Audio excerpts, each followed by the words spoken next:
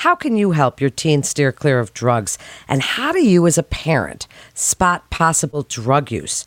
Welcome to It's Your Health Radio with Henry Mayo Newhall Hospital. I'm Melanie Cole, and joining me today is Dr. Darren Privet. He's an emergency room physician at Henry Mayo Newhall Hospital.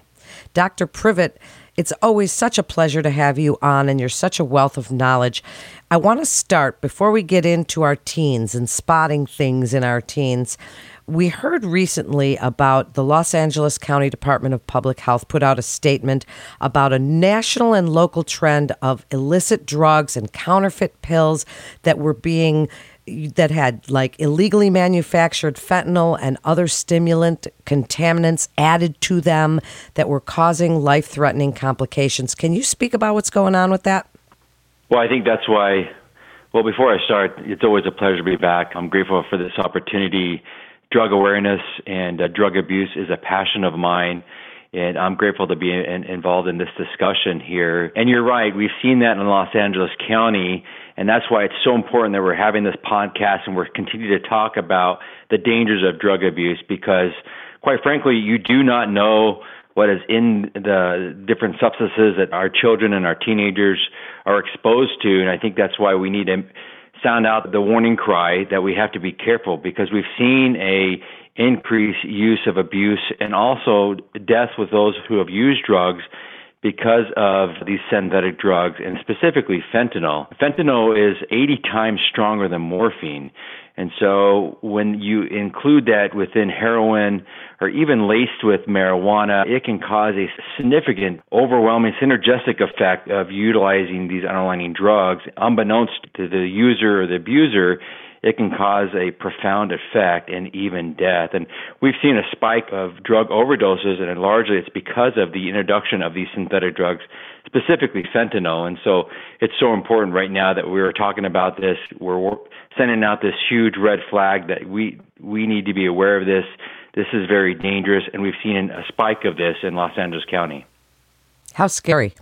Now, as a result of COVID, when people were locked down, all of this, but then our kids were out of school, there was an there's really a mental health epidemic going on in this country, and not only with our teens, of course, but certainly with them. How have you seen this intersection of substance use disorder and what we've been experiencing the last couple of years? What have you seen an increase in? Is it mostly been alcohol? You mentioned fentanyl. I mean, obviously marijuana is a big deal because it's getting legalized everywhere, but what have you seen substance use disorder mostly on the increase in? Specifically talking about teen substance use and abuse and their risks, I think since the 1990s, the good news is that there has actually been a decreasing rate of abuse and also use among teenagers. Marijuana has been fairly steady, and initially during COVID and during quarantine, we did see a slight increase in patients who presented to the emergency room associated with drug use, drug addiction, and also different type of mental illnesses associated with that drug use. Obviously, we see kids who like to experiment. They like to get involved in risky behaviors. I think kids being on COVID away from school, most of them weren't able to be with their friends initially, and then once kind of parameters and regulations were kind of loosened a little bit, we did see a little uptick with kids involved with alcohol, with marijuana, with them kind of experimenting with prescription drugs, going into their parents' bathroom, where drugs are kept at. And so unfortunately, kids are always going to kind of experiment. They're curious. They somehow tend to frequently get involved in more risky behavior than they should, and we kind of see that in the emergency room. So initially, early on, it was pretty steady, about the same. We didn't really see too much of it. About a year into with COVID, we started seeing a lot more complaints and presentations associated with drug use. Surprisingly enough, there was a recent study that did come out that said that actual alcohol use among teenagers decreased during quarantine and during COVID. We've seen a pretty steady use of marijuana. We've definitely seen an increase in teenagers who have been vaping and using various vape products, including with marijuana. But overall, since the 90s, we have seen a decreased use of drug abuse and drug use among teenagers, which is a good thing. And I think that's why we have to keep on sending out this message. The parents are the most important part of this equation to make sure that they're very involved in their kids' lives, and especially as healthcare providers. and platforms like yours, using this podcast, we have to continue to push this message out there and make sure parents are aware of all the dangers associated with substance abuse. 100%. And, we've learned a lot, as you say, over the years. And one of the things that I learned from my parents was communication is the key. And I always started young with my kids about communication, about the dangers of drugs. I'm like, you swallow a pill, you can't change your mind. You cannot take it back. You can't decide not to do it. And so communication is so important. However, not all kids feel that way, or parents don't always want to talk about it. Let's start first with warning signs, red flags, because you mentioned vaping, Dr. Privett, and vaping doesn't always have the same smell. It doesn't always linger. Can you speak about red flags for parents? What are we looking for in our teens and even our preteens that they are possibly using alcohol or drugs? Well, you would suspect that obviously parents are really the only ones that know the true behaviors of their children. And so I think that's one of the first things you'll notice, that there's definitely a change in their behavior. They're doing things differently that they wouldn't normally do. They're trying to avoid any direct contact with you as a parent. They're more withdrawn. They're in their room more, doors closed, not wanting to get involved in family activities or their normal activities that they would do. Definitely be aware of an obvious change in some type of behavior in your child, and that is a big red flag that there is something going on with your child. And the key is to make sure that you, as you mentioned, communication, and you're very inquisitive of what's going on in your child's life. You can make a difference, because typically the biggest impact that can happen, obviously, in a teenager's life, especially with substance abuse, is what goes on at the house. And these are the very tough and hard conversations that you absolutely have to have as a parent. And sometimes they're very uncomfortable because you don't want your children to hate you. Teenager years can be very challenging, and sometimes you have to work really hard on those relationships.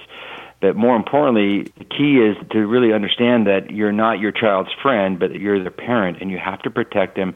You have to make sure that they're safe and they're doing the things that are necessary to help them continue to progress and develop and grow as healthy as they can, and that starts with communication.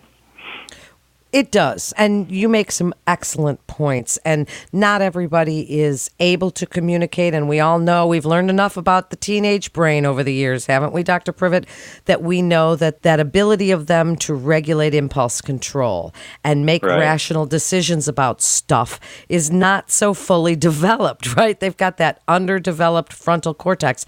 So communication's important. However, if we suspect then that they are doing something, if we catch them or they come home from someplace and we know that they've been drinking or any of these things, what do you suggest is the first thing we do? Because some parents, our first reaction is to hit it hard, get mad, punishments, grounding, whatever it is. But what do you suggest? You're such a knowledgeable expert. What do you want us to do as far as reacting to finding out? You kind of brought it up first about how teenagers' brains aren't completely fully developed yet, that frontal cortex, and you're right. And that's why this discussion is so important, because their brain doesn't stop developing until they're around the age of 26.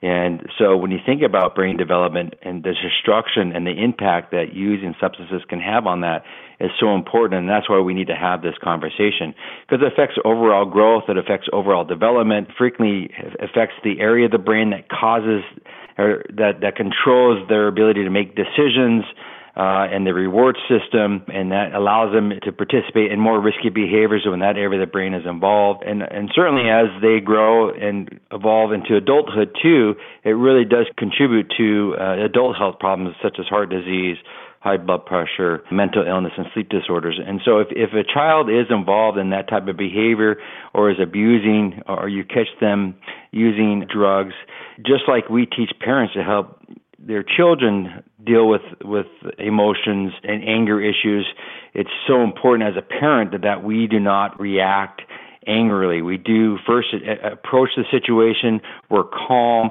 we're cool, we address the situation, that we recognize a problem, and that as a parent, you approach that in love, with honesty, with open communication, that you're concerned about them, you're concerned about their health, and we want to find a solution to try to help them. And that's the most important thing, because if you respond with anger, like you said, and you allow these emotions to boil over, all you're going to do is push the child away and potentially help them justify that the reason why that they're doing what they're doing is because you might not have a good relationship with them, and that might be a reason why they do it. Or they might not have a good relationship with their friends, or something else is going on in their life, so they're using these drugs to try to escape from that reality, to numb them from the situation that they're in. So the most important thing that you can do is to be honest, but to be calm, to approach them with open dialogue, open communication, and most importantly, with love. 100%. You know, I might be just one of the lucky ones, because that's how my parents, and I'm the youngest of 6. So that's how they approached it. And we were 60s and 70s babies. So this was all kind of a new thing back then. But you hit the nail right on the head, is that we can't react now. In some instances, Dr. Privett, and it's sad and it's scary for a parent, it does go a little further than trying stuff for the first time, or even saying, you know, I tried this, or my friends are drinking at a party. When do we know that it's becoming a real problem, and to whom do we turn? That's so true what you just said, that most of the time when we do talk to our children about the use of drugs, or we do catch them for their first time or have the suspicion that they are, that's usually the first thing that they'll say, that this is the first time this has happened. You know, I've never done this before. But the reality is, and it's been my experience, what I see in the emergency room when I see that response or that explanation from teenagers, that there is usually a behavior behind that they typically have been using multiple times. And so the key is to seek professional help. Most teenagers, most children have a pediatrician, they have a primary care physician, and you might want to reach out to them and get a professional involved. And that certainly will help the relationship that the parent might have with the child too, because sometimes we try to do this by ourselves. We might be embarrassed. We don't want to let anybody else know what's going on. And so that sometimes could be the worst thing that we could do, because that will not only affect the relationship that you have with your child, but if you can put it in the hands of a professional, then they'll be able to know what exactly they can do for your child and the kind of treatments that are out there and the resources available, not only to you as a parent, but also specifically to your child. And I think our pediatrician and our medical home is a great place to start. And then going on from there and getting those resources, as you said, I'd like you to wrap up. You're passionate about this, and obviously I am too. So I would like you to show us your passion a little here, Dr. Privett, and tell parents listening what you'd like them to know about the dangers of these illegal substances and substance use disorder in our teens, and what it can do to them later in life, and what you've seen. You know, we used to have, what was it, Scared Straight, right? And right. They would do that kind of thing. But here you are, an ER physician. You are seeing this every single day on the front lines. Tell parents what you want them to know. First of all, this whole thing about drugs are fun, alcohol is fun, the way that the movie projects it, the way that music projects it, the way that the TV projects it, the reality is that the high is a lie. And drug abuse, drug addiction, drug use affects every segment of society. And so just because your family, you feel like you have a strong foundation with your family, you have a good family group, you guys' families are strong, you spend a lot of time with each other, you are not immune to your children or your teenagers using drugs. No one's exempt from it. It affects all aspects of society, whether you're on the higher socioeconomic or the lower socioeconomic. And so the key is to make sure that you're very involved in your child's life. If you recognize a problem with your child, more than likely the gut feeling that you have that there's something wrong, there probably is something wrong. The key is to make sure that you communicate with your children and you spend time with them. And the whole saying about, you know, the family that eats together stays together, and that is really true. No matter what you do, what kind of activity you do, as long as you spend quality time with each other, the likelihood that your teenager or your child is going to do drugs is unlikely. In fact, there was a study that showed that the majority of kids who spend quality of time with their family, 50% of those are less likely to do drugs. And the take-home point is that drug abuse is a preventative behavior. If you have any child who is involved in using drugs, there is help. You can seek help. It is a preventative behavior. It is a preventative disease. And drug addiction is treatable. And the most important thing is to make sure that we encircle our children with love, we reach out for help, and we get them on the path that will allow them to continue to be the person that you want them to be. And we have to be good role models as well. I mean, and that works to all those aspects of life. They see us exercise, eat healthy. They're going to follow along with our lead. And thank you so much, Dr. Privett, for all of your passion and expertise. If you need to help someone who does have a drug problem, please visit publichealth.lacounty.gov/SAPC. You can also visit the Free Health Information Library at library.henrymayo.com for so much great information and more podcasts just like these. Thank you so much for listening to this episode of It's Your Health Radio with Henry Mayo Newhall Hospital. I'm Melanie Cole.